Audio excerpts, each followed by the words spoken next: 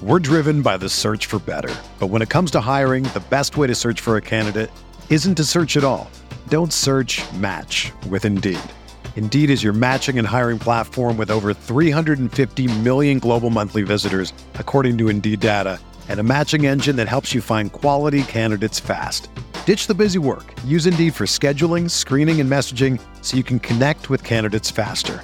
Leveraging over 140 million qualifications and preferences every day, Indeed's matching engine is constantly learning from your preferences, so the more you use Indeed, the better it gets.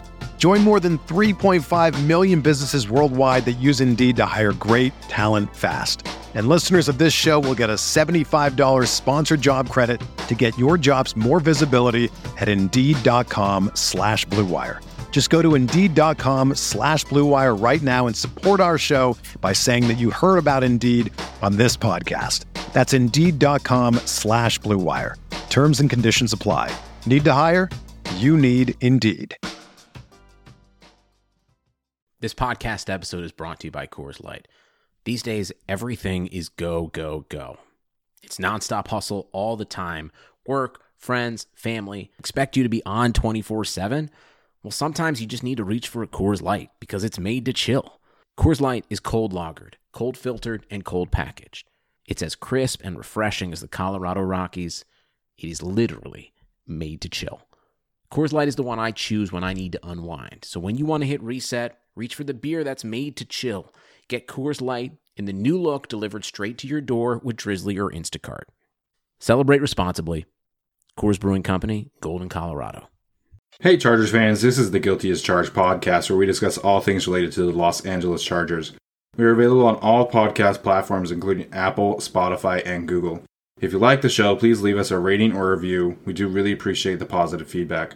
Make sure and follow us on social media, including our Patreon account, where as little as $1 gains you access to cool things like jersey giveaways and film breakdowns. Thanks for tuning in and enjoy the show.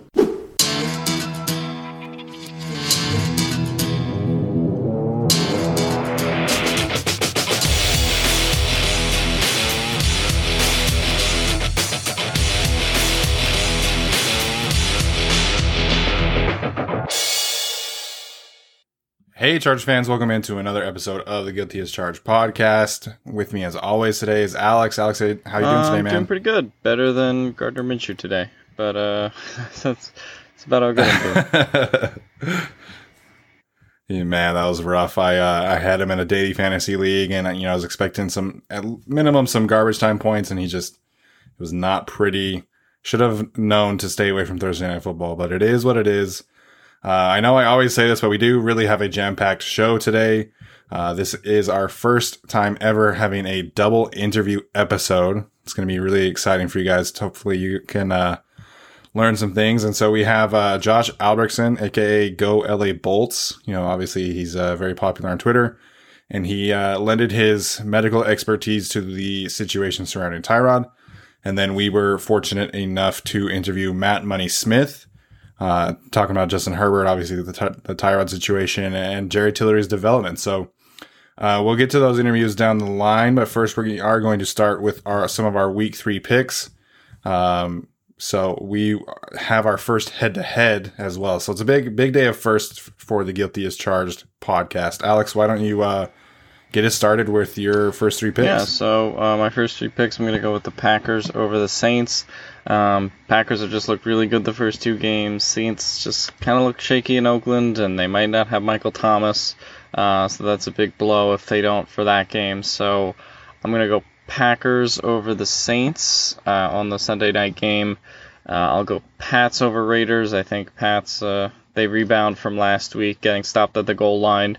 I thought it was funny that, now the Patriots are the ones getting stopped at the goal line versus Seattle. But, yeah, so the Patriots bounce back and are able to beat the Raiders, who are a little bit overrated. Then in our head-to-head, Steven has the Rams, spoiler, and I have the Bills. I got the Bills because of their defense, and as much as I shit on him, Josh Allen has looked... He hasn't pooped his pants in the first 2 games, so, it's he's looked alright. So I'll go with Josh Allen and the Buffalo Bills to topple the Rams. So I'm going with the Packers, the Patriots, and the Bills. That's where the standard for Josh Allen is did he poop his pants or not? I've actually been really impressed with the Rams defense over the past couple of weeks. They haven't really had much of a pass rush outside of Aaron Donald, but Jalen Ramsey has been amazing, and I fully expect him to shadow Stephon Diggs and kind of take him out of the game. So I think the Rams win in a close one there. So that'll be our head-to-head matchup, if you will. Obviously, if the Bills win, that will move Alex, theoretically ahead of me, and vice versa. And then I'm going to take the Ravens over the Chiefs. I know that's 2 weeks in a row for me picking the Ravens, but I think the Ravens are fantastic, and I think the Ravens probably win by 10. Mm-hmm. I think the Ravens are really going to kind of come out swinging against the Chiefs and kind of get some revenge from last year. And then my third pick is going to be the Bears over the Falcons. The Bears defense, Mitch Trubisky, he has not been shitting his pants. So he's actually been okay. And their defense, with Khalil Mack and Robert Quinn and all those guys. And my guy, Jalen Johnson, has been huge for them. So I think the defense is going to do just enough to slow down the Falcons offense, which has been, just lights out to start. But Julio Jones is a little banged up over there. So that'll be an interesting one to watch. You mentioned the Raiders real quick. Darren Waller and Josh Jacobs have not practiced this week. So if they don't play, that game could get ugly really quick. Yeah, so I got the Patriots at that one, kind of even if they do play. I mean, I was impressed with the Monday night performance, but I agree. I don't buy the Saints offense, or not the Saints offense. I just don't buy that as a big win without Mike Thomas, because the Saints defense hasn't been quite as solid this year. So yeah, and so in regards to Josh Allen and Mitch Trubisky, a lot of the times we judge quarterbacks by QBR or passer rating, but when it comes to those two, we just judge them by Poopy Pants Index. It's a new stat in which we just calibrate: are you gonna throw a pick or poop your pants or commit a fumble to really put your team in a bad position? But so far this season they haven't, so they're scoring pretty high. On the other side, Dwayne Haskins not scoring high in the Poopy Pants Index. So just to for records so far, Steven is 5-1 in the lead. I am 4-2. I really should be 3-3, but the Falcons just absolutely collapsed. So that saved me. But yeah, so Steven is one game ahead of me so far. Yeah, so that game we'll switch things over. I will say though, Dwayne Haskins, he's just not making the gut wrenching mistakes that the other two are. He's just not playing very good. I want to kind of go back to the Raiders. I know this is off topic, but you mentioned not putting too much stock into that game. If you're the Raiders, you take any win you can get, right? But there were a lot of media members saying that the Raiders are legit, the Raiders are contenders. I don't know if I buy that personally, because that defense is still really, really bad. Their best pass rusher so far has been Arden Key. They don't have any good corners. And Darren Waller is a fantastic player, but if teams start double teaming him, I don't really know how much I buy the Raiders. Yeah, I feel like this starts with the Raiders being 5-3 and then finishing like 7-9. I mean, that's kind of how it's gone the last couple of years. I think the Raiders are in a better position than they were last year, but yeah, it's the defense that's the troubling part of it, and the defense becomes much more important at the beginning of the season than I think at the end, when it comes to just like finishing some close games or holding someone like Patrick Mahomes down, right? Like that's been their kryptonite and what they have been able to do, because they entered that Chiefs game last year 6-4 or something like that, and then they lost their last 4, 5, 6 games, and then they finished 6-10. So it's that kind of thing for the Raiders. I don't know if that defense is built for the long haul, and then right, if you have Darren Waller or Josh Jacobs missing some amount of time, that's kind of a negative as well. But I will say Carr has kind of picked up from where he left off last year, so that's a positive for them. I just don't know if that team is built kind of for a 16-game season, but we'll see. Yeah, I agree with you. And they will get their chance to prove if they're legit or not, because they play the Patriots this week, Bills next week, Chiefs after that, and then the Buccaneers the week after that. So this 4-game stretch for them. If they're legit and they go, 2-2 those games, I think that's probably best case scenario for them, honestly. But if they go 3-1, obviously that would be a huge thing for them. So we'll get into, obviously the big news of the week has been the Tyrod situation, and really just a scary, scary situation for him. But as I learned with Josh Albrektson, it's not all that uncommon. So he's going to join the show right now, and then he will kind of give his medical expertise and kind of delve into the diagnosis of Tyrod. So give that a listen, guys. All right, guys. So happy now to be joined now by Josh Albrektson, a.k.a. Go LA Bolts, a.k.a. Dan Feeney MVP, which I love. I'm a big Dan Feeney guy, so I love seeing that change. Josh, how you doing today, man? Oh, I can't complain. Can't complain. Doing great. Herbie is starting, and all is right in the world. All is right in the world. It certainly is an exciting time to be a Chargers fan. Obviously, today was kind of crazy. The last few days with the Tyrod situation has been really insane. He was listed on the injury report on Friday for a rib injury, and then of course he was unable to play due to the shot, due to the injection in his ribs to kind of numb the pain. I messaged you on Sunday night. What was your first reaction to, what was going on with him sitting? And you called it right away. So why don't you kind of explain the thought process of the pneumothorax and kind of what that means and help our listeners understand what exactly went on with Tyrod's injury? So I was pretty lucky about that call. I mean, it's just kind of like, okay, someone develops breathing problems, goes to the hospital. There's only a few things that could do that in a healthy young person, and a pneumothorax was one of them. So, let me actually talk about what the actual facts are. Instead of going through what we knew when we knew it, we know that Tyrod broke his two ribs, sometime during the Bengal game, and he was having rib discomfort, and the staff found out about it on Thursday.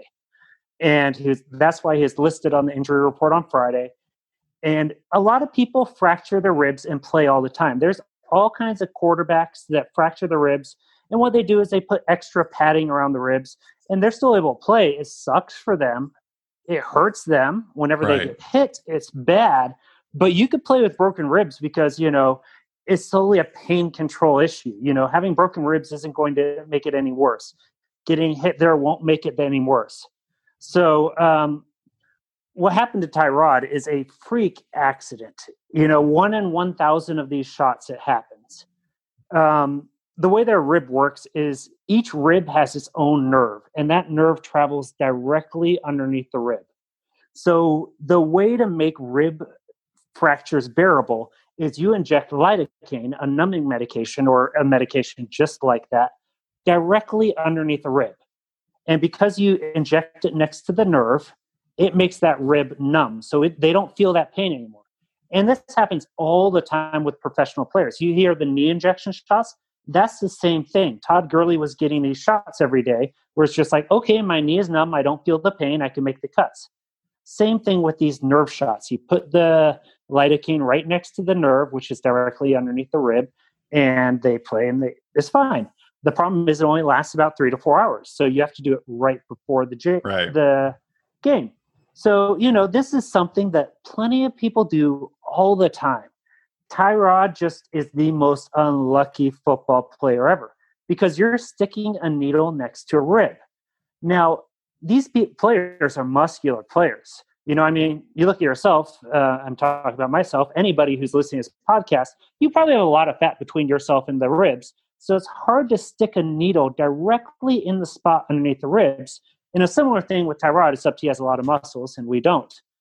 So the doctor probably stuck the needle right where it's supposed to be, or slightly further. Tyrod could take a deep breath or something like that, and the needle goes too far and hits the lung. Happens all the time. It probably happens 1 out of every 100 of these injections, but it's only a rare time that you actually puncture the lung that you get a pneumothorax. So, Tyrod just got so lucky. Everybody's blaming the doctor.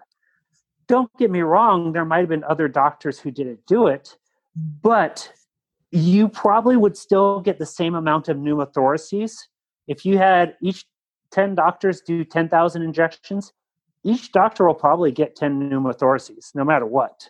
It's just like if you're a truck driver who drives 10,000 miles, you're going to crash once. If you're a quarterback who throws 100 passes, you're going to throw one pick. And that's what happened with Tyrod. And he was unlucky that the needle caused such a big thing right before a game. Now, if you're in the real world, if it was any of us, it's fine. You go to the hospital, you get oxygen for 2 hours, and you're sent home with a can of oxygen. It's not a big complication for normal people. A professional athlete, it's a big complication because you can't play with it. Right. So that's why, it happens all the time. But for normal people, it's not a big deal. Yeah, I think a lot of it is definitely his body composure. Like you mentioned, he probably is like 5%, 6% fat, body fat, excuse me. And so with the cracked ribs, if he just had the cracked ribs, like what kind of timetable do you think he would have in terms of his ribs healing up and him not having to wear a flak jack or get another shot? What kind of time frame is that like? So all broken bones, no matter the broken bone, all have the same healing time period. At 4 weeks, you have not solid stuff, but you have cartilage stuff. So it bends slightly, you'd still have some pain. And at about 6 weeks, the cartilage is replaced by bone. So at 4 weeks for almost all bone injuries, if you're on a leg, you can't stand on that cartilage thing, but you won't have pain. So he would probably, in about 4 weeks, not have pain. And in about 6 weeks, it'll fuse. So it'll be like a normal bone. So that's why Adrian Phillips last year, he was held out 7 weeks for his broken arms. For most people, if you break an arm, you could be back in 5 weeks with a cast because you don't feel the pain anymore, but you need the cast for stability. So for Tyrod, with his broken ribs, it would be painful, but I would expect 100% normal Tyrod Taylor week 4.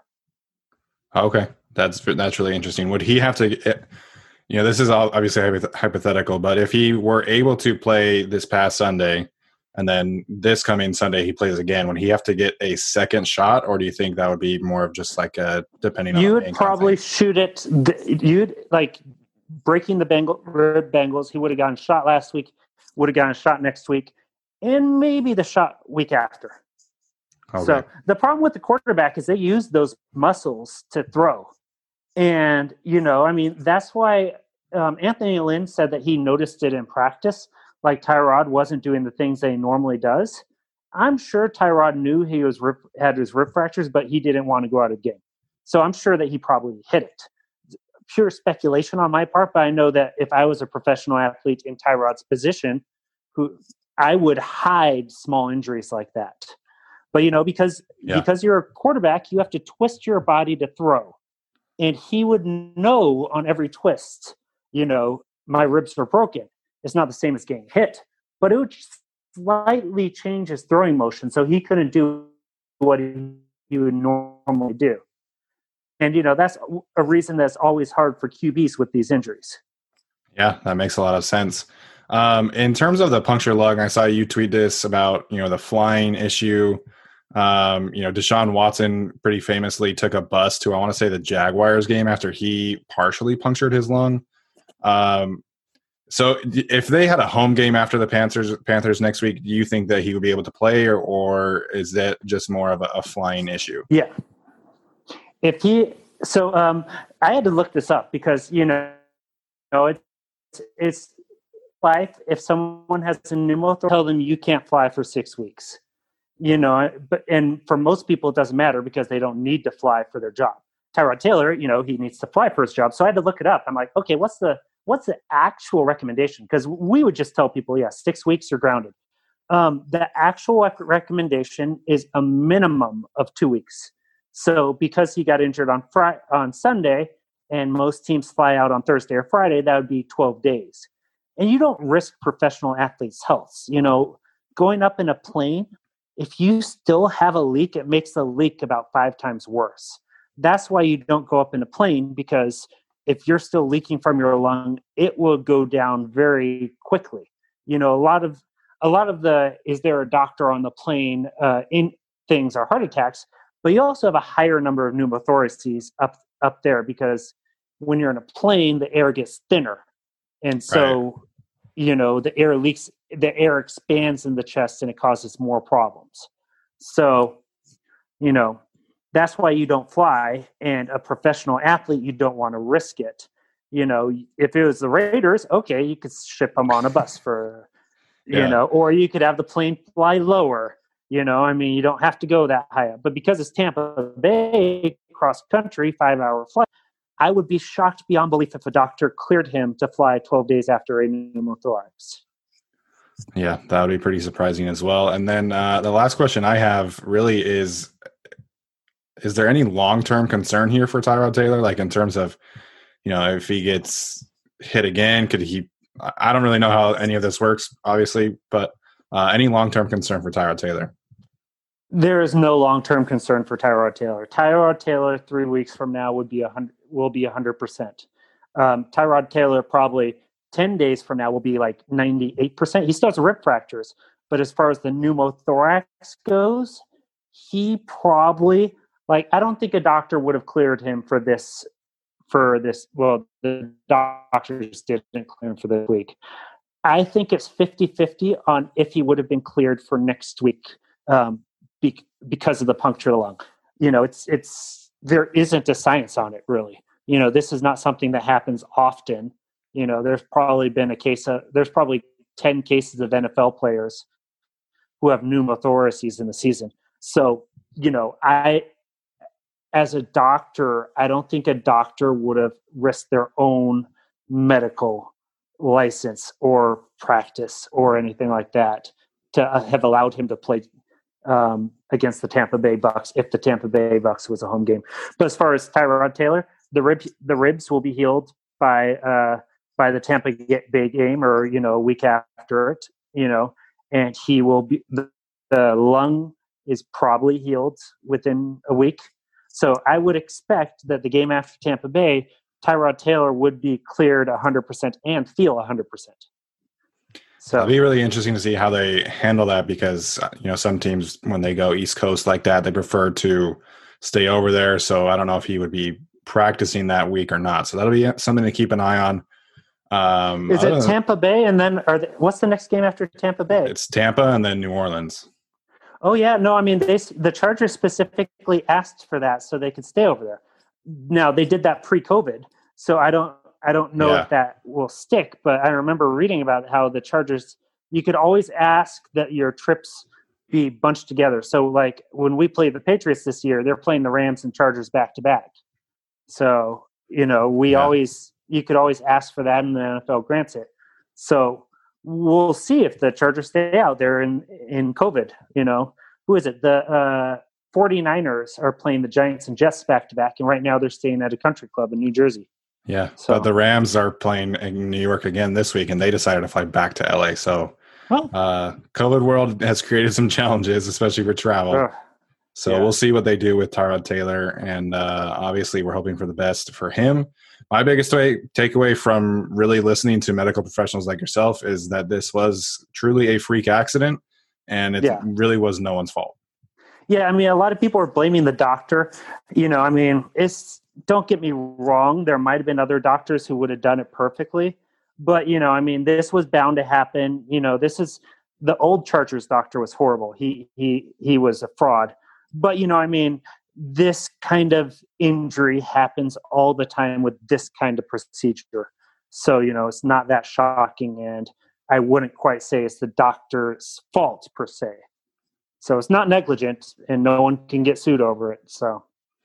Yeah, and even if Tyrod wanted to sue, he couldn't because of the CBA. So that's another thing that people need to realize right now. Not just the CBA. Okay. Yeah, not just the CBA. Before any of these procedures, they always say some of the risks are pneumothoraces, and, that legally makes the doctor not able to be sued. But that's another thing. Not relevant. All right, Josh, man. Thanks so much for doing this. Hopefully our listeners were able to learn some things from your medical expertise and kind of gain some clarity on Tyrod Taylor's situation. Thanks for joining us. Go Chargers, go Trojans, and glad that your baby is healthy, man.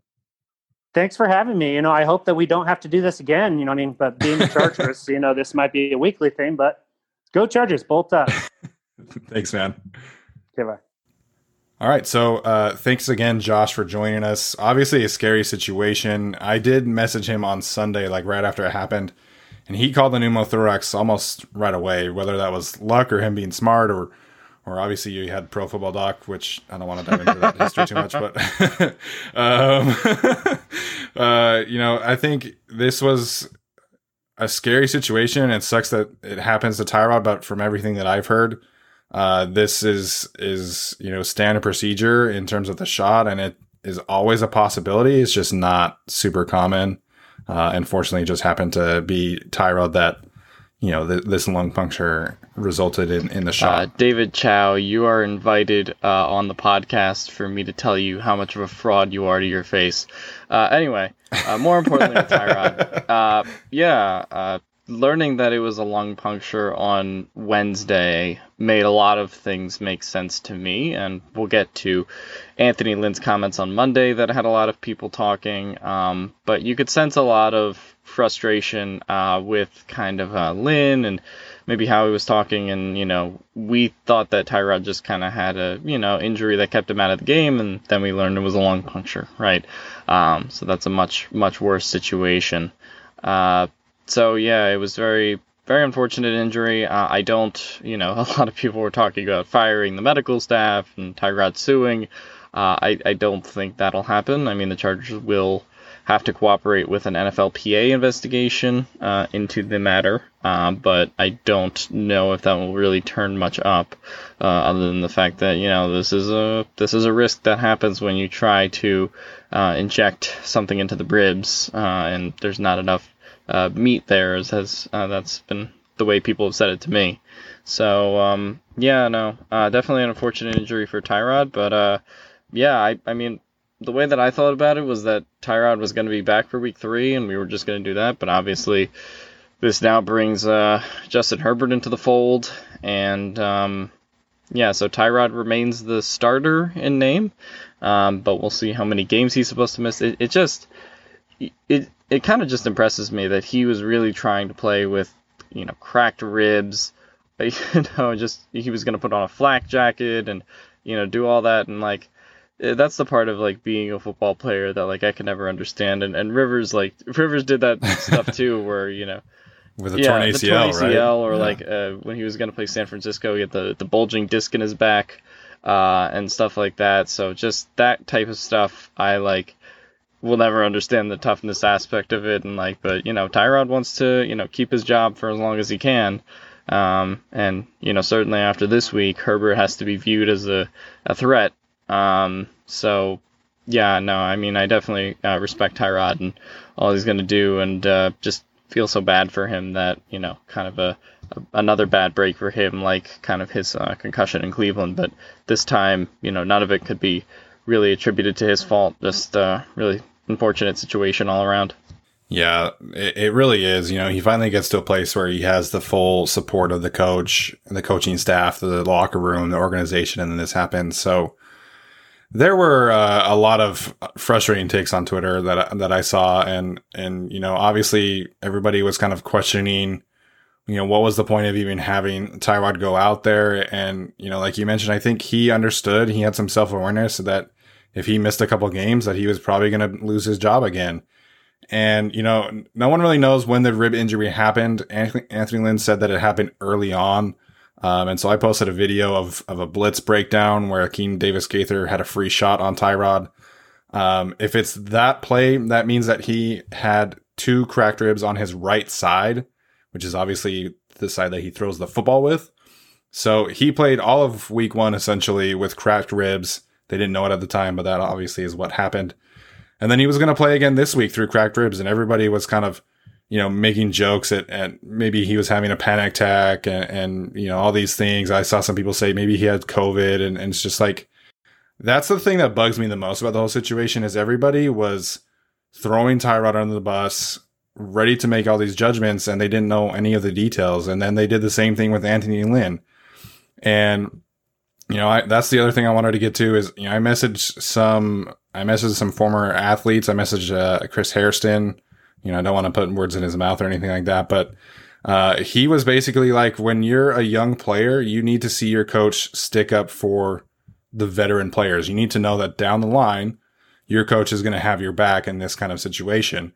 And whether we fans like it or not, NFL players think that a player should never lose their job due to an injury.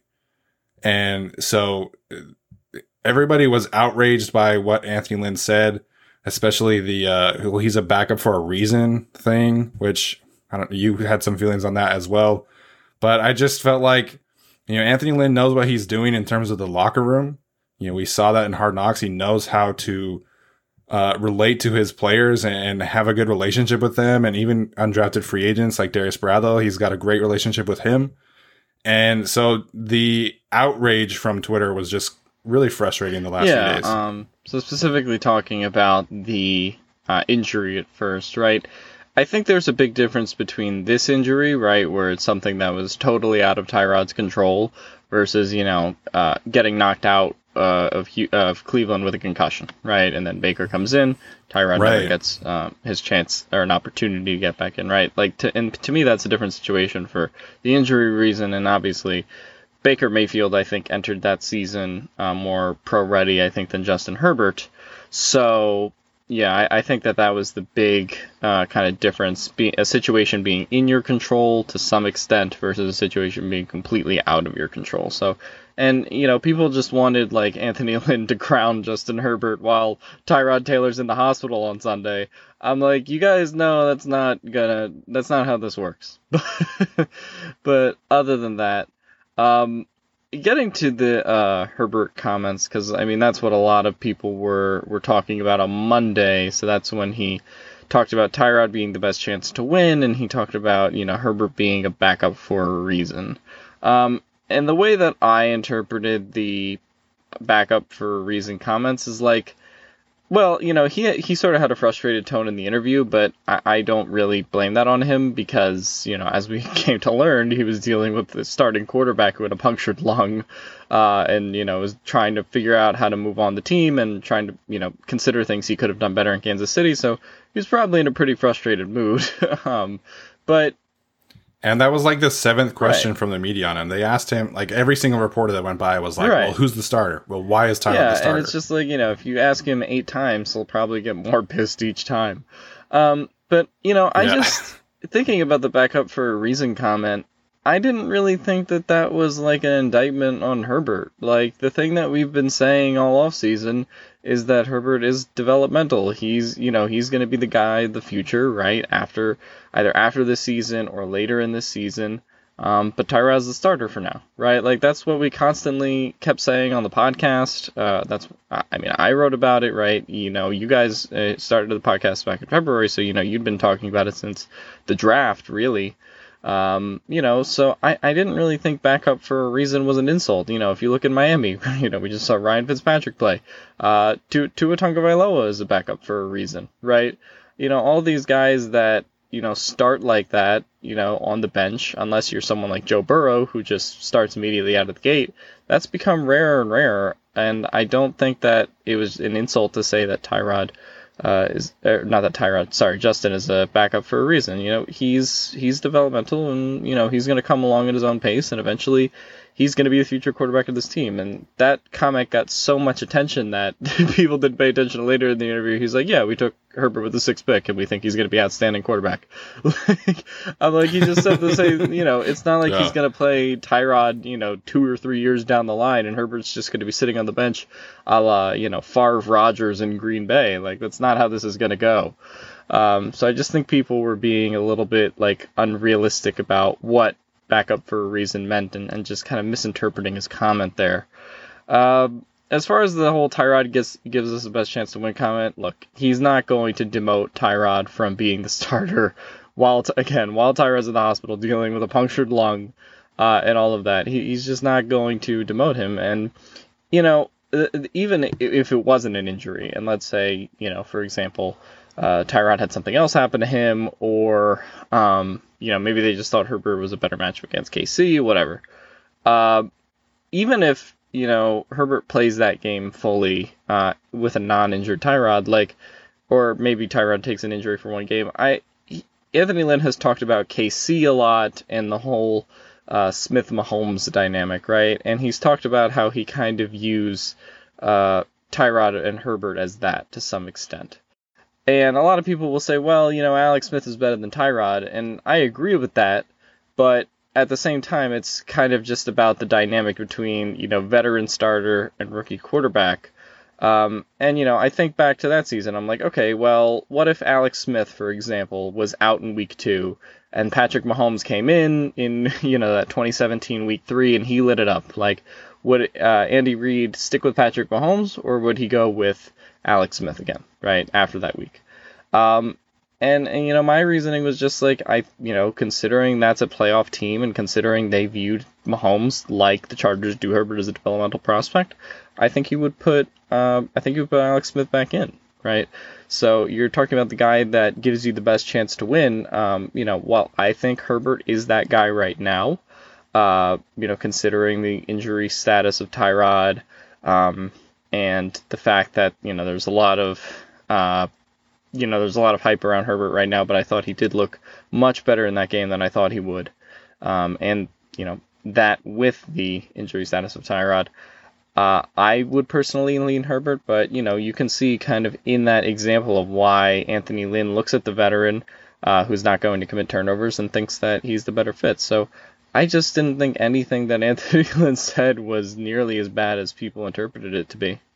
I agree with you, and the backup for a reason I feel like was taken way out of context and way just the reaction was, I didn't view it as an indictment on Herbert either. I just felt like he was saying, listen, our plan was to have Tyrod, and this is evolving right now, and we believe in Tyrod, and that could be the reason why Justin Herbert is a backup, right? Because they fully believe in Tyrod Taylor, and Adam Schefter said that, and Daniel Popper has continually stated that Anthony Lynn views Tyrod as a bona fide starter, that he wants to give him a true shot, and I don't know. We'll see how this plays out. Obviously, Justin Herbert is going to start this week against the Carolina Panthers.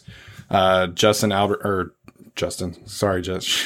Albrektson said that when you have a pneumothorax like Tyrod has, you're not allowed to fly for a few weeks. So I would expect that Justin Herbert starts this week and next week at minimum, and then we'll have to see what happens with Tyrod if he's able to fly out for the game in New Orleans. I don't really know what the team is planning to do in terms of traveling, if they're going to stay out on the East Coast or what. But we're going to see the next 2 games of Justin Herbert, and that needs to be okay. And obviously, if he plays amazing like he did on Sunday, I think they'll probably go with him. But I think my main thing is that Anthony Lynn viewed it as Tyrod Taylor won the starting job, and Justin Herbert didn't. Now, it's totally possible that Justin can go out and win the starting job, but he wants to make sure that Justin has the opportunity to really earn it. And, football coaches love narratives, and they love making players, prove their ability in practice. So if Justin Herbert plays amazing the next 2 games, I have a hard time believing that he would go back to Tyrod. Obviously that depends on Justin. You mentioned his ability, and he played really well. There were obviously a couple of mistakes and some, obviously the interception. And then there were some times where he turned the wrong way for some handoffs. But if Justin seizes this opportunity, man, and takes it by the horns, I don't see a way that they go back to Tyrod in a few games if he, plays amazing and they win. Right. I was thinking of the Deshaun Watson injury, which was a little bit similar to this one, where Deshaun Watson, I believe, only missed a week, and then they put Deshaun Watson on the bus. Now, that would be a little bit different here because we're talking about going all the way from Los Angeles to Tampa Bay. So yeah. I think that would be the complication there on putting him on the bus for, Yeah, Tyrod would have to leave tomorrow on the bus to go to Tampa. I think the 2-week thing is pretty accurate, and then we'll see what happens in the New Orleans game, and obviously that'll depend on how Tyrod plays against, or how Herbert plays against Carolina, and how Herbert plays against Tampa Bay. So it's just kind of a wait and see thing, but I have been impressed with Herbert so far, but not so much that I expect, Anthony Lynn to name him the starter, right? I do think, as you said, Herbert has to kind of earn that role and, continue to prove himself week in and week out. And obviously Anthony Lynn doesn't want to name him the starter now because of everything that did happen with Tyrod in the last few days. So we'll see what happens. Yeah, we will have to see what happens. And that's the thing, is everybody needs to be patient. He's not going to come out and say Justin's going to be the starter for the rest of the season. When looking back on other situations that are comparable to this, the coach tends to kind of take it, week by week for a few weeks. And then if Herbert plays really well for the next month, then obviously he'll make a decision. But, if you even go back to Alex Smith versus Colin Kaepernick, Alex Smith got knocked out and Kaepernick played 2 games and he was kind of up and down. And then they basically had a quarterback competition that week when Alex Smith was able to clear concussion protocol. So, this isn't going to be super clear right away because, like I mentioned, Anthony Lynn is kind of devoted to Tyrod and devoted to giving him his shot. So we'll just have to wait and see. In terms of seeing, Matt Money Smith was gracious enough to join us, and he obviously was in person to see Justin Herbert's debut. We asked him about that.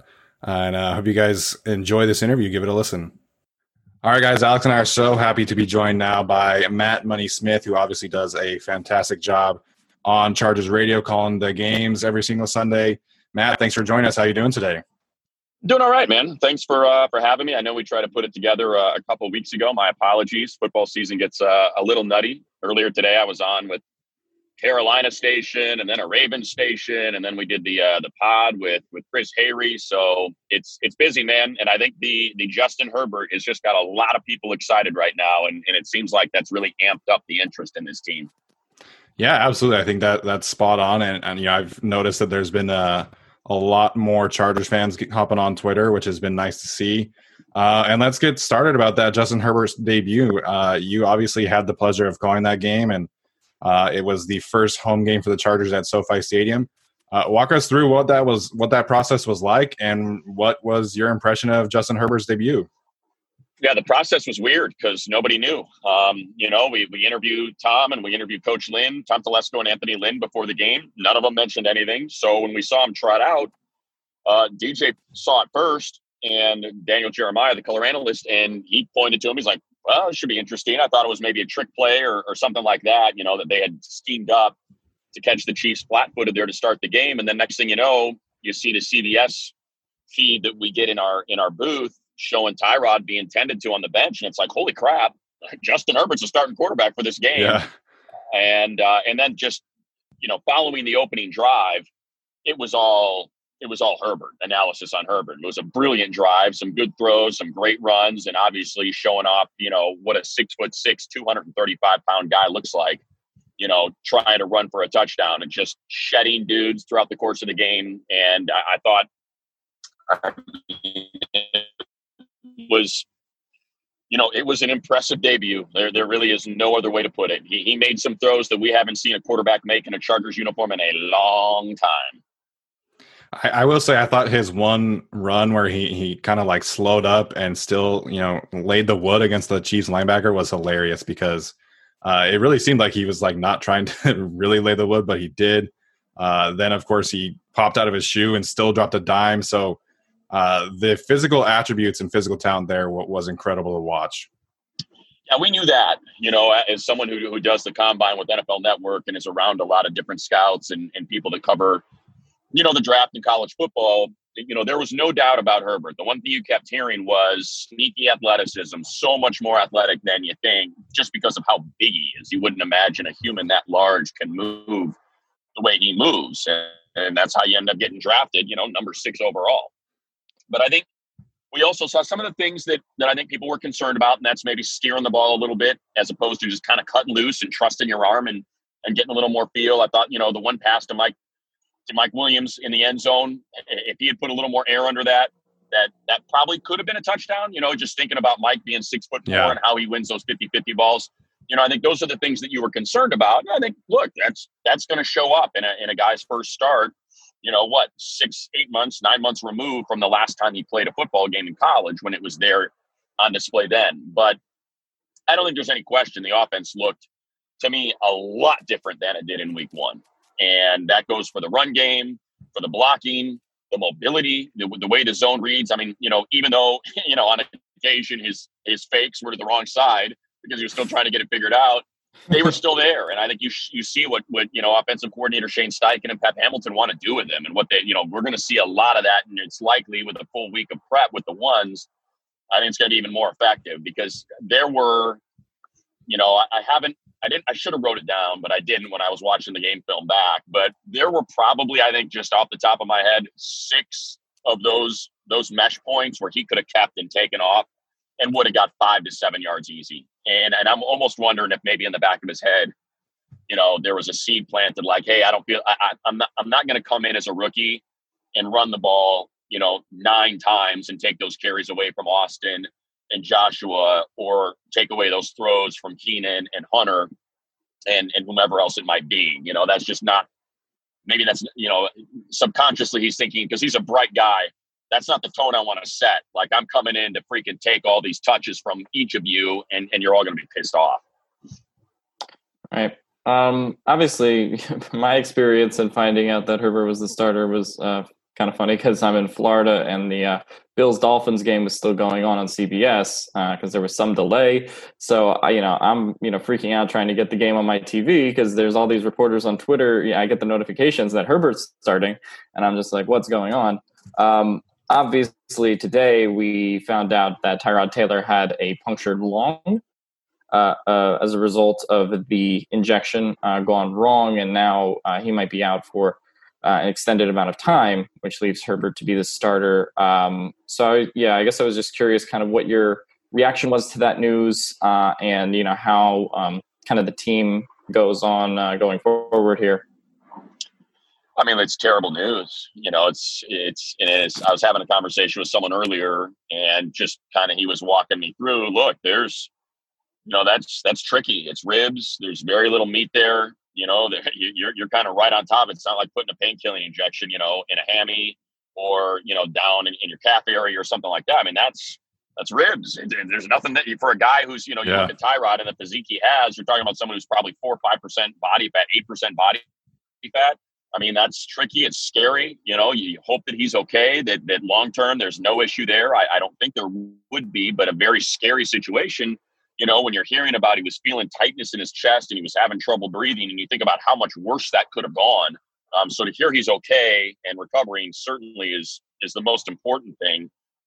And I think that, maybe that's why Coach was so adamant about, hey, if he's healthy, he's my guy.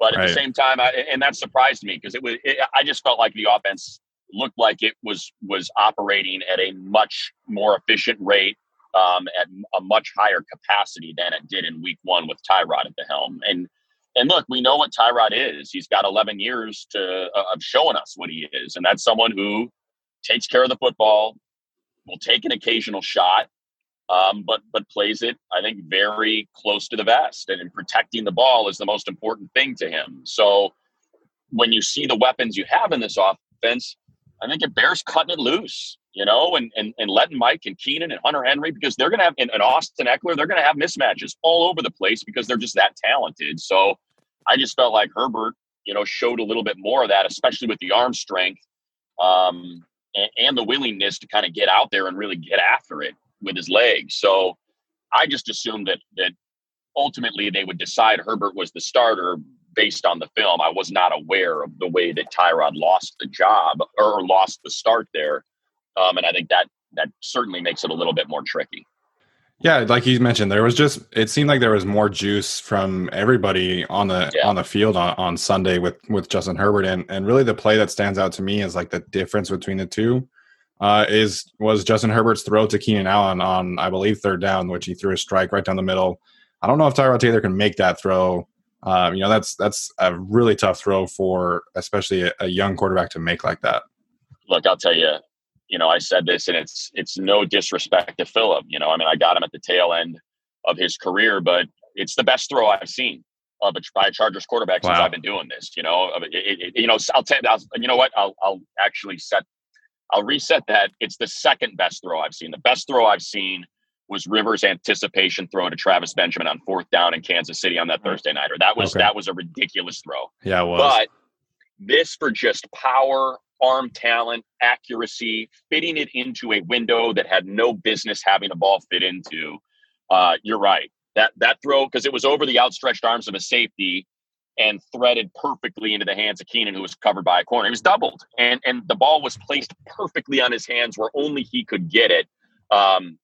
So yeah, that's and just think about the touchdown to Jalen, and from the opposite hash, corner is closing, and to the opposite corner of the end zone on a freaking line. I mean, that thing was a seed, and we just haven't seen. And we saw that at the combine. We knew, hey, if it's a toss up between Herbert and Tua, and Herbert's got to come out here and show off that arm, because we know Tua's got the intangibles. We know that he's got that suddenness.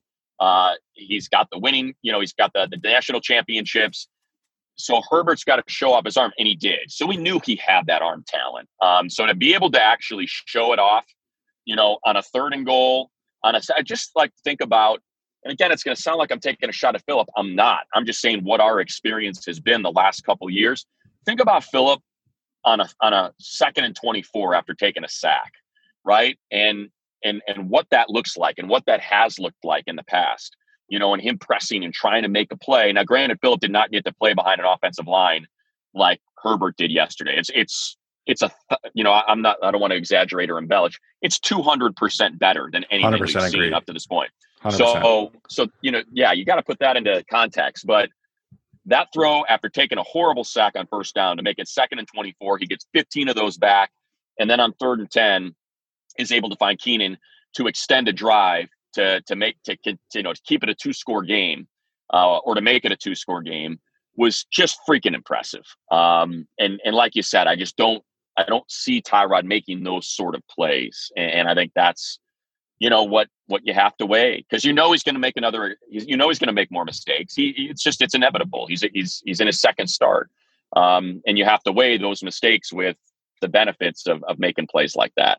Right. I just want another storyline in the game was obviously the defense. I thought they had a generally really good performance all the way through, going, basically 5 quarters against the Chiefs, though they ended up kind of getting gassed by the end of it. But one of the storylines was Rayshon Jenkins. Obviously, he goes down with an injury, a groin injury. We don't know how long exactly he'll be out for. We'll see the injury report this week. But then after the game, we saw that Desmond King was publicly on Twitter unhappy about his playing time. And I was just wondering kind of what you thought about that dynamic going forward in the secondary with the Rayshon injury. Obviously, the addition of Chris Harris in what was Desmond King's former role. And now, Desmond King's kind of unhappiness with his playing time. Yeah, so I guess I'll start with the last part there. I can't support that. I don't know why he would do something like that. And granted, maybe it's my bias in getting to know these coaches, but his position coach Ron Miles is an awesome guy. I've been able to hang out with him away from the field, even away from Charger stuff. In social functions, or I was with him at a high school basketball game and we were rapping for a while. He's a great dude. He's just a super down-to-earth, good guy. And you think about the Jack Boys and the camaraderie they have. Well, that's a reflection of their head coach. That's the culture he's created in that room to make that bond that special between that group of guys who play for one another, who lay themselves out for one another, and are genuinely excited for each other. So for Desmond to kind of crap all over that and make it about himself publicly, I think is selfish.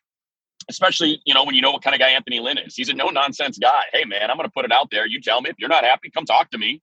You may not like what you hear, but at least you're going to hear it. And a lot of coaches don't play like that. They play games with their players. And I think that's one of the great attributes of Coach Lynn is he is straightforward. So just on that front, I thought that was a poor decision on Desmond's part.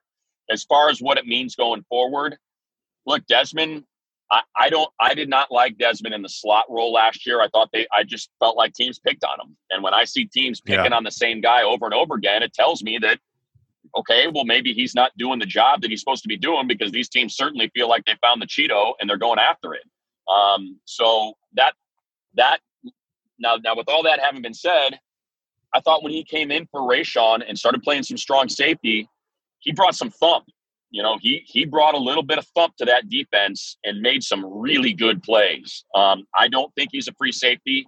I don't think he has the range, the mobility, the quickness to play that spot. But I think Desmond at strong is very interesting, in place of an injured Rayshon, because I think you got to keep Adderley up there. He's just got his ball skills are superior to anybody else that would play that position. His quickness, his closing speed, you're going to give up some inexperience and angles that he takes. And that can be a little dangerous.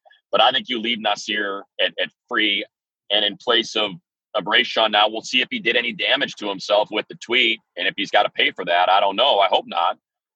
Because again, I think if you go back and watch the film, there's a couple plays where Desmond freaking thumped some dudes. I mean, really got him good. Yeah, that's a good point. I thought Desmond, he played pretty well against the Bengals, but like you mentioned, I thought he took it to a whole nother level on Sunday, which again, I just didn't understand, why he would go to Twitter after having a good game. You got to let the film speak for itself sometimes. And I thought that was a missed opportunity for Desmond to say, hey, look, I'm doing good things on the field. Why am I not playing as much as I think I should? Yeah, I just don't, it's never worked. That doesn't work. Just don't live. So it's one of those, it's kind of like the Joe Judge, no names, no numbers, hard ass training camp. It's like, how many times do we have to hear this story to know that it never works? Like it never once have you heard, he came in and took the stripes off our helmet, and Hugh Jack said we had to earn our names, and man, it galvanized us and it really worked. No, that doesn't happen. It's just like going to Twitter to complain about your playing time and say that coaches aren't smart enough to put you out there never works. So again, I hope, for his sake, he's in a contract year. He had a bad year last year. So I hope for his sake, he's able to talk through it and get past it and recognize what he has in his position group coach and Ron Milas and what he's got in a head coach and a defensive coordinator in Gus and recognizes they're his allies, and use them and go out and freaking redeem yourself from a bad 2019 with a great 2020 and get a freaking giant contract. Everybody would be all for that. Yeah, absolutely. I think that's one of the storylines headed into the offseason. One of the things that I've been focusing on so far has been the development of Jerry Tillery. I don't know if you saw this, but he is 6th among all defensive tackles in the league for pressures. He's had an amazing start. What do you make of his development? And overall, do you think this can continue? Or do you think this is kind of maybe just good matchups going that he's had against the Bengals and the Chiefs? Well, I think there's a few things, right? You don't play football in a vacuum, right? So there's what's around him. And what's around him is the best defensive tackle that we've seen since I've been here in 4 years, and that's Linval Joseph. He is a freaking mountain. I mean, a mammoth human being that garners a ton of attention. So that's benefiting Jerry for sure. Because before, next to him was Brandon Mebane, or it was just he and Justin Jones, two very young players that were still kind of figuring it out. So I think with Joseph next to him, and then on the outside of that, you got Melvin and Joey. I hope you can win some one-on-ones, but that said, even with all that being said, I do want to credit him and tip my cap because he just doesn't even look like the same player. Like last year, I think like most folks, wildly disappointed in Jerry Tillery. Did not see much, if anything, from him last year. Now we know, and we've come to find out that he was dealing with an injury the entire season. So health is a part of that. But, I don't care about the past. I just care about what happened, the last 2 weeks and what's going to happen on Sunday. Looks like a steal. Looks like another Tom Telesco steal in the first round if he keeps this up because he's just so big. He's so long, and he's one of those physical freaks, and that's what you're looking for is, that's whenever you see those guys raise their hand, who's this guy at Notre Dame that had 4 sacks at Stanford, 6 pressures and like 10 quarterback hits? He's how tall? He's 6'6", and he's got a 7-foot wingspan. Jesus. So, that should work, right? That should work in the NFL. And I think when you get a mentor like Linval, who by all accounts is an awesome guy from what I've heard. Obviously, I haven't been around him because of the COVID stuff, so I haven't been able to kind of get that any vibe off him. But from what I've heard from everybody is he's just an exceptional player and an exceptional human and an incredible teacher for these guys. Yeah, those free agent signings go beyond, what the production is on the field. It's Brian Balaga working with Sam Tevy and working with Trey Pipkins and helping out, Feeney and whomever else is going to play guard, be it Forrest Lamp or St. Louis. I mean, that experience is invaluable. Joseph has a Super Bowl. Balaga has a Super Bowl. And I think that Tom and his staff did a great job of bringing the right guys in, knowing that they were leaning on a lot of youth to hopefully make this a successful season and having the right vets to help bring that youth along perhaps faster than they otherwise might. Well, I was just going to say, I don't know if Alex has any other questions, but I think this has been fantastic for me. Matt, thank you so much for joining us and bringing all this energy. We look forward to hearing you guys, you and Daniel Jeremiah on Sundays, calling the rest of the Chargers game here on out. Thanks for joining us. You got it, man. Love the social media feeds, and we'll probably do it again, I'm sure, down the road. Happy to do it. Sounds good. Awesome. All right. So thanks again, Matt, for joining us. We do really appreciate you taking the time. It was funny because he had this this space background on Zoom, which we were giving him a hard time over. But Alex, what was your main takeaway from talking with Matt Smith? Yeah, I thought it was interesting. Just kind of asking him about certain things in the environment. Just seeing Herbert's first start, and the thing that really stuck with me and talking to him is that he thought it was really like one of the best throws he's ever seen a Chargers quarterback throw. Now, he's only been commentating for the team for 3 years, so it's not a large body of work, but considering Phillip Rivers has had a lot of great throws. He mentioned Phillip Rivers' throw in Kansas City on that 4th and 8 to Travis Benjamin, which was really awesome. But he said Herbert threw one of the best balls he's ever seen as the Chargers commentator, so I thought that was really cool. And that frozen rope to Keenan Allen was pretty great. Watching the all-22 of that throw, man, I was just so impressed with how Herbert handled the pressure that the Chiefs brought. And I really thought that the Chiefs brought more pressure consistently against the Chargers than they had in the previous week against the Texans. Maybe that's a matchup and a game plan thing. Maybe that was them trying to test what Herbert could do. But, I mean, I said on Sunday that I was all in on Justin Herbert, and I am. I think the potential is there.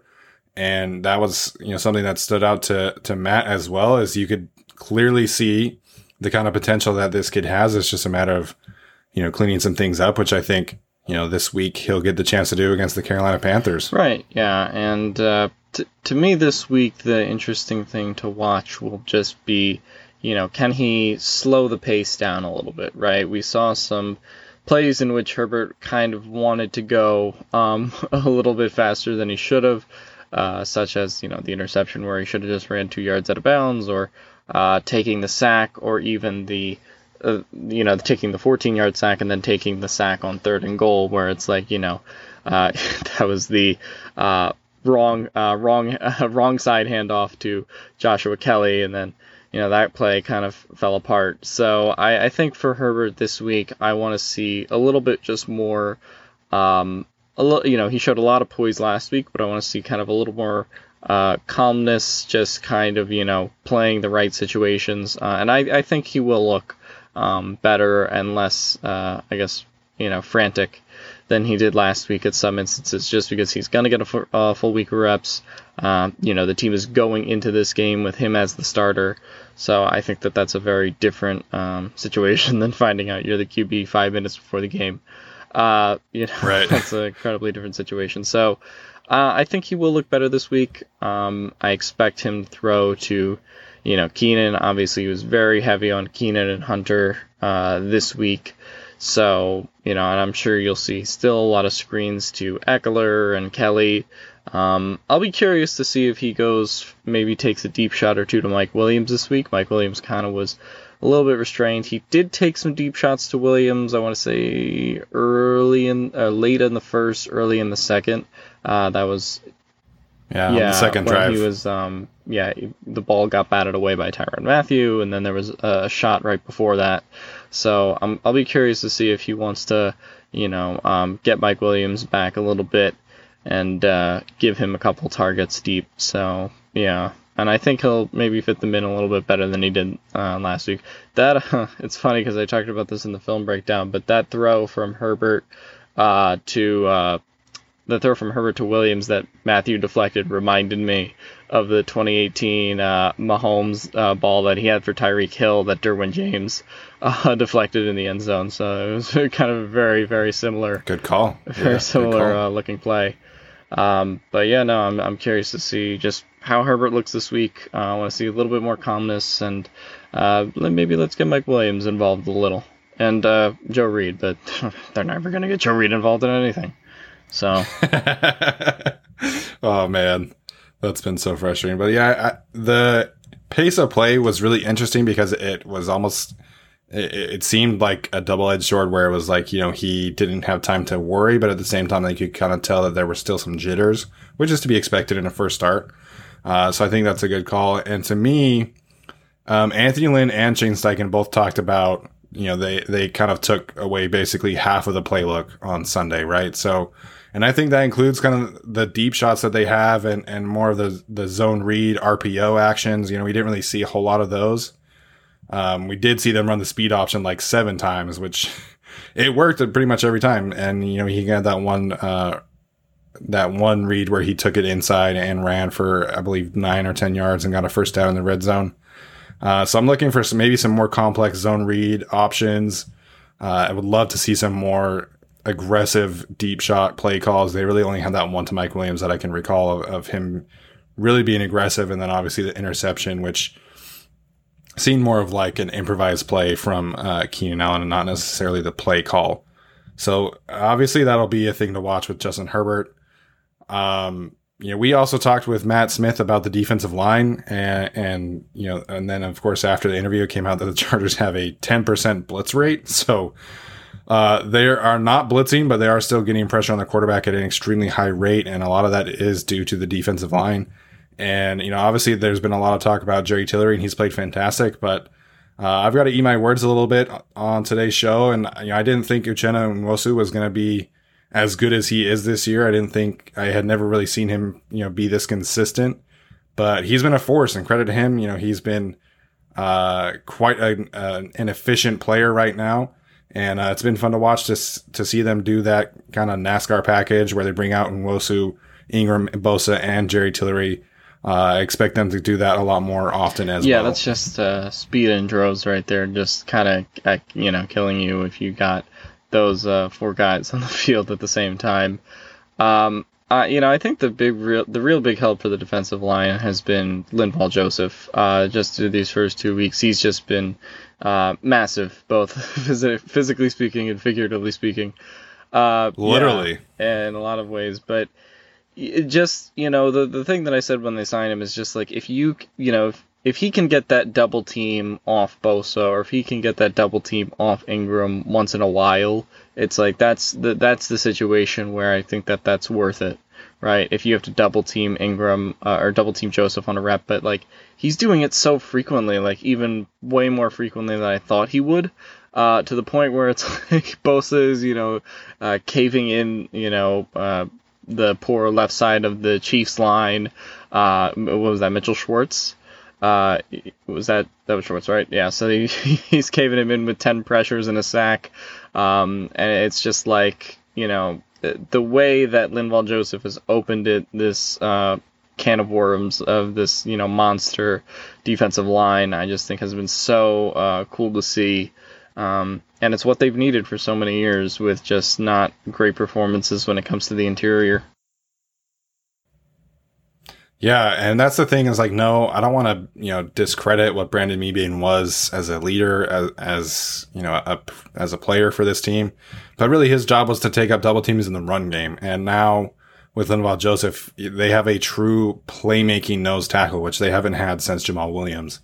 And his motor is always going. I love the way, he runs and scrapes down the line and makes some plays that way. He's got 4 or 5 pressures on the season, so it's not like he's totally non-existent in the passing game either. So I've loved watching Linval Joseph work, and having these kind of players around Jerry Tillery and Justin Jones is only going to help them improve, and that's something that Matt Smith talked about as well. Jerry Tillery is in a perfect situation because he's likely never going to have to face a double team consistently, because he's got Joey Bosa and Melvin Ingram and Trent Nwosu and Linval Joseph in the run game. So it's just been so fun to watch his development. But at the same time, like he is going to be facing a lot of one-on-one matchups, and thankfully he's been winning those matchups.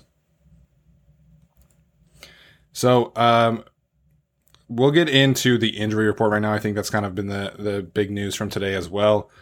From a Carolina standpoint, Dennis Daly is their starting left guard. He has not played yet, so Michael Schofield has been starting. Dennis Daly has not participated this week, in practice, so I do not expect him to play. So that'll be fun to see Michael Schofield and, go against Linval Joseph. I think that's going to be really funny to watch.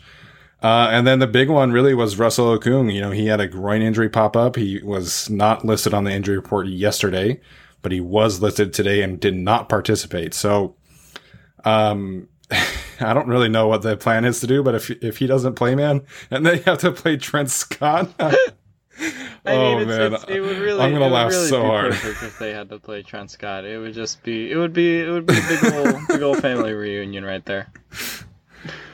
Oh man, I would laugh so hard, man. That'd be so funny. Other than that, they had K'Wan Short, who hasn't practiced all week. I don't know if he's played, but that would be a big loss for them as well. Yetur Gross-Matos, their rookie defensive end, had a concussion, but it looks like he's going to clear.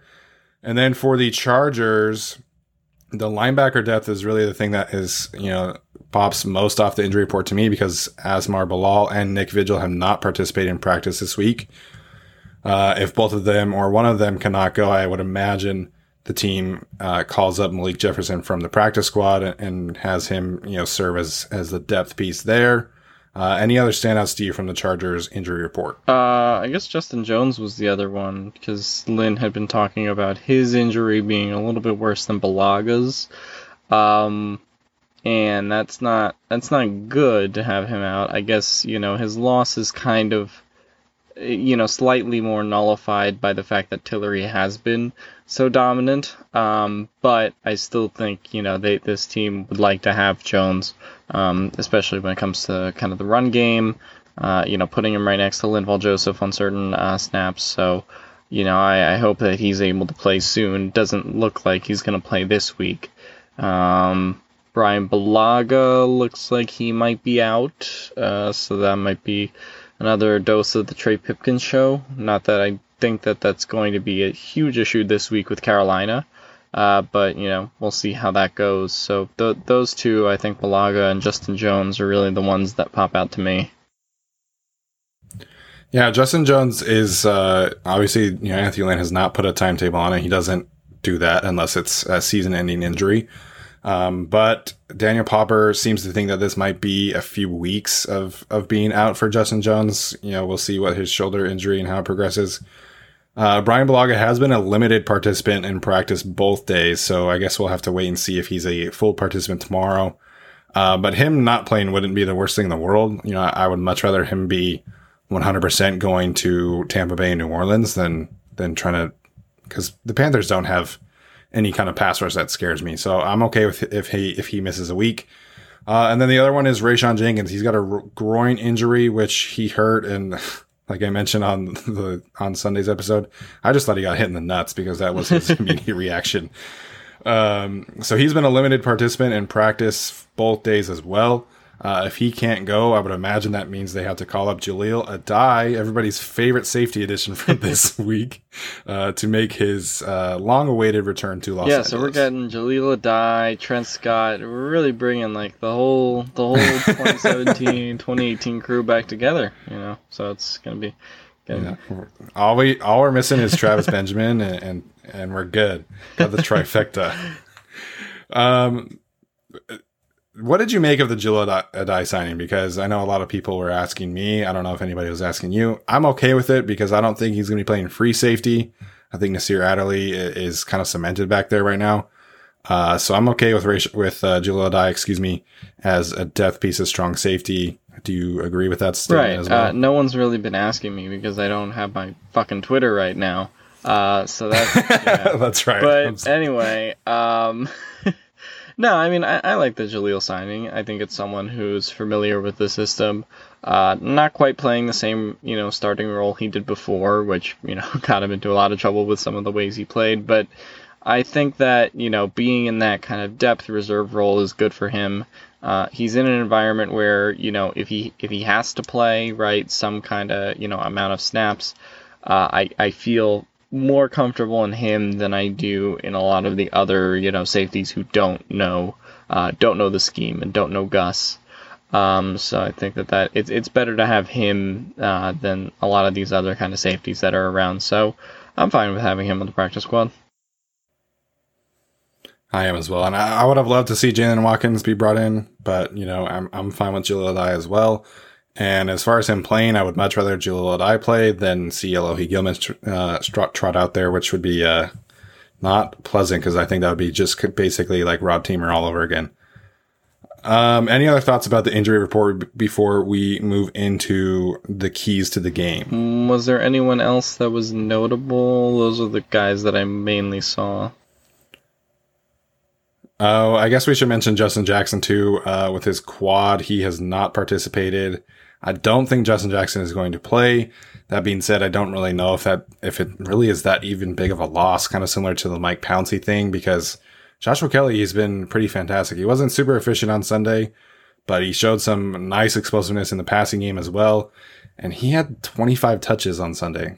And I don't think that's going to happen again. But I'm fully okay with Joshua Kelly and Austin Eckler kind of being a kind of like a 55-45 split going forward. Yeah, I don't like that Joshua Kelly had 25 to 20 touches in favor of him. I just don't think that should happen in principle just because I think Eckler is so good. So I wish it was something like 60-40 or 55-45, like you said, in favor of Eckler. But yeah, no, I mean, I think Justin Jackson can be useful when he's healthy. It's just, seems like he's not going to play this week again, which is sort of a loss for him, unfortunately. And then that gives Joshua Kelly, a third straight week here to really make an impression against a Carolina linebacker group and, defensive line that has been kind of much maligned so far to start the season outside of Derek Brown. So it's it could be really a great rush day for Austin Eckler and Joshua Kelly, who put up so many yards in these first two games, and now you get to play the Panthers, so it's not a great situation for Justin Jackson.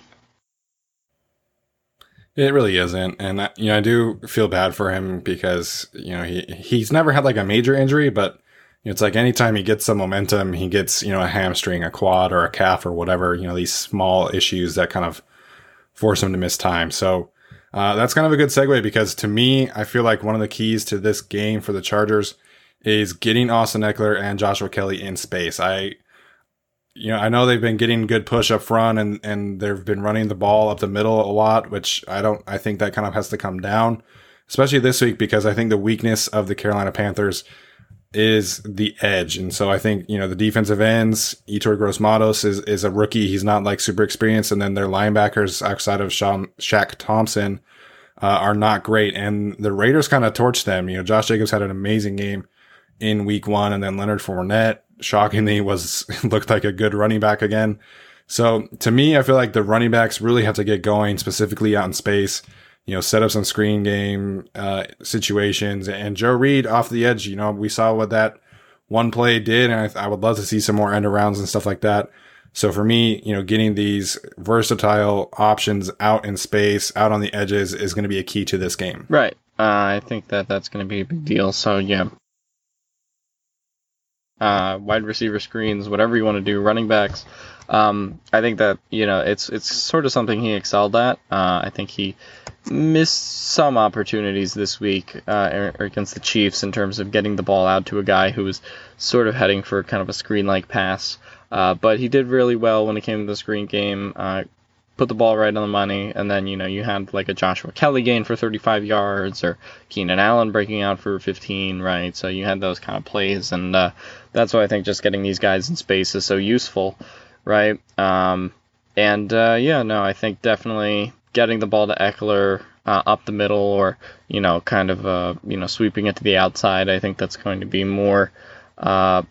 definitely bigger in this game because of the fact that the edge for the Panthers is weak, and the Chargers, their interior is not that great outside of Brown either. So I think the run game in general and attacking the edge is a weakness, and maybe picking on some of the secondary. I was laughing earlier today. You called the Panthers secondary 5 Brandon Faisons. So I think definitely setting up the run game, which will allow Herbert to become more comfortable against this secondary than I think he was against the Chiefs. I think those are both, two very important keys to the game. Yeah, so that brings up another reunion, because obviously the Panthers have Trey Boston as their starting free safety. So I really like, their young pieces. I really do like Jeremy Chin and Troy Pride. I think eventually they'll get there. But this should be a relatively easy game for this offense. And in terms of Justin Herbert, if he can be that efficient quarterback that he was on Sunday and clean up some things, I think this offense could be, in for potentially a 30-point game, maybe 300 something yards from Herbert. And, this defense for the Panthers is just not very good. That being said, the thing that worries me about this game, obviously Christian McCaffrey is out, so that would be like the main thing. But Robbie Anderson has given a lot of teams a lot of problems over the years, and the Chargers have kind of struggled with players like him. Obviously Tyreek Hill had some success of it, late in the game for the Chiefs.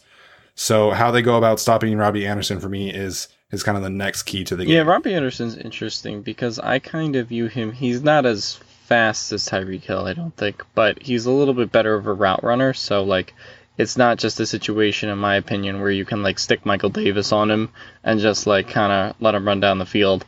I think he's a bit of a tougher cover in that sense. So, I don't know what the plan will be. I think you'll see someone maybe Chris Harris, or maybe someone like that on Robbie Anderson. We'll see how exactly that plays out. Or maybe you'll even see, I don't know if they would go with Casey on him, but it's theoretically possible if he's really Carolina's number one receiver. But outside of that, you talked about DJ Moore, who I think is developing pretty nicely as well, and I think he's someone to worry about in this game a little bit. But outside of that, on the Carolina offense, they don't really have a good tight end. It's, not really great running backs, considering McCaffrey's not playing as that really dangerous, kind of dual threat, rushing and receiving option. So, if the Chargers lock down really Anderson or at least contain Anderson and DJ Moore, I really don't see a lot of other ways that the Panthers can offensively really attack them, especially considering the offensive line situation versus the Chargers defensive line. That, and especially if Russell Okung can't go. If Russell Okung can't go, man, this is going to be a bloodbath for the Chargers defensive line. And that's important because, in both games, they've gotten off to such a fast start, and then in the second half have kind of slowed down. And so that really is something that I think should be, more of a, I don't want to say concern, but it's not really being talked about because they really got basically no pressure against Mahomes and no pressure against Joe Burrow in each of those second halves. So obviously not having to go against Russell Okung would help to, reach that goal. But to me, the Chargers defensive line has been so lights out in the first half, and that needs to carry over in the second half, especially if they get out to an early lead and Teddy Bridgewater is kind of thrown from from behind, if the Chargers get up 14-0 real quick, which I think could realistically happen, then, this Chargers defense is going to be having to rush the passer a lot more than they were in the past couple of weeks. So that'll be another interesting thing to keep an eye on. Do we want to get to our predictions now? So I hesitate to kind of predict the Chargers winning easily. The over-under for this game is 44, so Vegas doesn't see it as a potential shootout. The Chargers are favored by 6.5, which I thought was pretty high. So my personal prediction is going to be 24-20 in favor of the Chargers. I feel like, Teddy Bridgewater and company will get some potentially garbage time touchdown, but I don't think this is going to be a close 24-20. I think the Chargers are going to win this relatively easy. Yeah, I'll go Chargers 30, Panthers 20. I think this is the first week. You'll see the Chargers, with another week of Justin Herbert, open up the playbook a little bit. I just don't think the Panthers have someone that can keep up with Keenan Allen. I don't really think they have a group that can handle Austin Eckler and Joshua Kelly. And not a lot of coverage either for Mike Williams or Hunter Henry. I just don't think they have good matchups. And the Chargers receiver group is good in general, but when it came to the Chiefs, for example, right, you had Tyrann Mathieu and you had guys that I think can kind of like stick on Keenan Allen or Mike Williams and then sort of try to take them out of the game. I don't really think the Panthers have that, and I think that's such a huge disadvantage when playing the Chargers who, if they don't have one weapon working, they can go to another weapon. So it's tough when your secondary is 5 Brandon Faisons, as you said. But I don't know. It's a tough game, I think, for the Panthers from a defensive standpoint, trying to kind of cool, Justin Herbert and, cover up the Chargers' weapons really well. And I think it's a tough game for them offensively because their offensive line is in a bit of a mess right now. Teddy Bridgewater has looked all right through the first couple games, but if he doesn't have that defensive line, he's not someone that's going to run out of the pocket and cause chaos. He's not, Mahomes on third down or even Burrow, can move his legs a little bit. Bridgewater's knee kind of prevents him from doing that in a lot of ways. So I think that he's more of a standard pocket passer type, and I think that the Chargers, considering the defensive line and offensive line matchups, that is something that definitely does not go in Carolina's favor. And even with someone like Joe Burrow who can move, we saw how much of a struggle and how much he went through in week 1, just being harassed kind of on every throw. Yeah, that is a good point because Teddy Bridgewater, obviously he used to be mobile. I don't want to say he's Philip Rivers statue type, but they do some bootlegs quite frequently, so that'll be something. Maybe they do that more often with the offensive line coming up. But the Christian McCaffrey thing, I never root for injuries. I always want to see players at their best, obviously.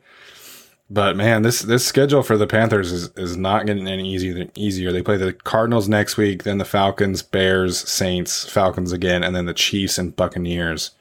So if Christian McCaffrey misses all of that time, the Panthers weren't in kind of a winning situation anyway, but we might see some losses really start piling up for the Panthers without Christian McCaffrey, who really, that was my main concern for the Chargers in this game, is because we've seen how this defensive scheme kind of funnels targets to the running back.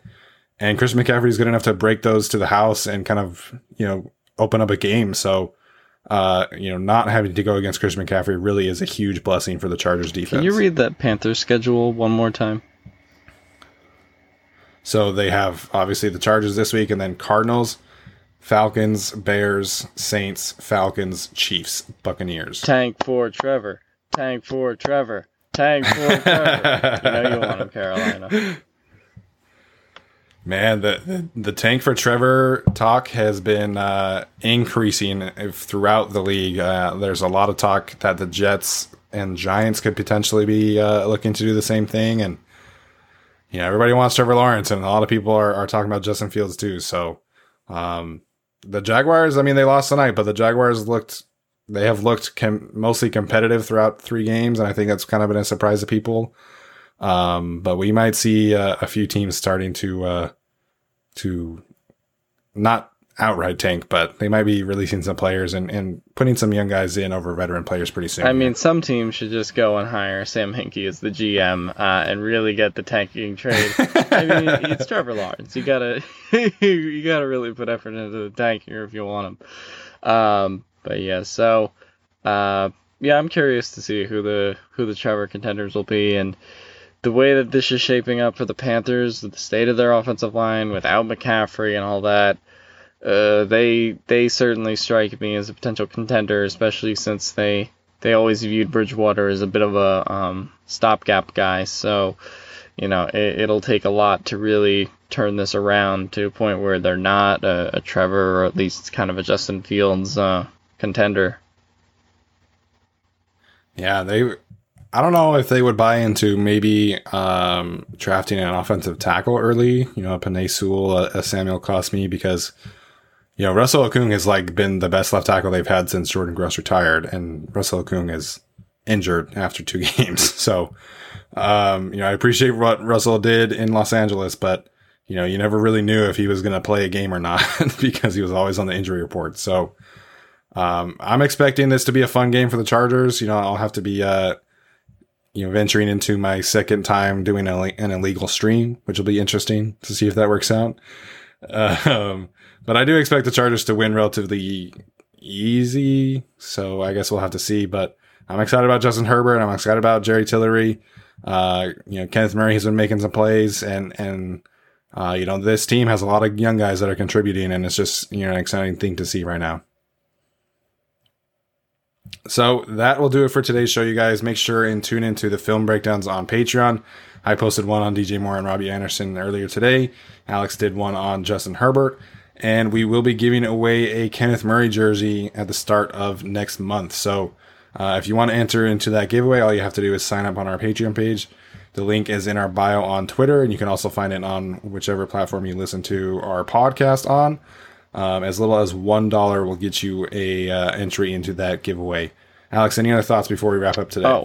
So yeah, you can check out obviously my Justin Herbert breakdown, but we actually did in last week's breakdown of the Bengals and the Josh Kelly game, I did your Patreon Q&As because we forgot to do them on the show.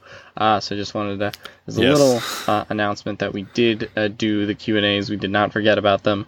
And they are in on Patreon in the Joshua Kelly breakdown. So check them out there. Yes, good call. We did not forget about the questions. We did answer them eventually. Well, all right, guys, thanks for tuning in. Hope you enjoy this episode. It'll be right around 2 hours, so lots of good content headed your way. Thanks for tuning in. Don't forget to leave us a rating or review. If you've learned something new in this episode, please tweet us and let us know. Thanks again, and we'll see you next time.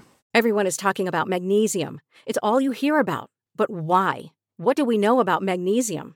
Well, magnesium is the #1 mineral that 75% of Americans are deficient in. If you are a woman over 35, magnesium will help you rediscover balance, energy, and vitality. Magnesium supports more than 300 enzymatic reactions in your body, including those involved in hormonal balance. From functional medicine doctors to mental well-being and female hormone experts, we all know that magnesium is the one mineral to improve all aspects of well-being and health. But which one? Magnesium Breakthrough from Bioptimizers, the trusted choice recommended by leading experts with 7 best-absorbed forms of magnesium to ensure your body receives the support it needs for overall well-being. Go to bioptimizers.com/balance today and use code BALANCE10 for 10% off. Support your journey to wellness at bioptimizers.com/balance. Magnesium Breakthrough from Bioptimizers, your foundation to optimal health and vitality.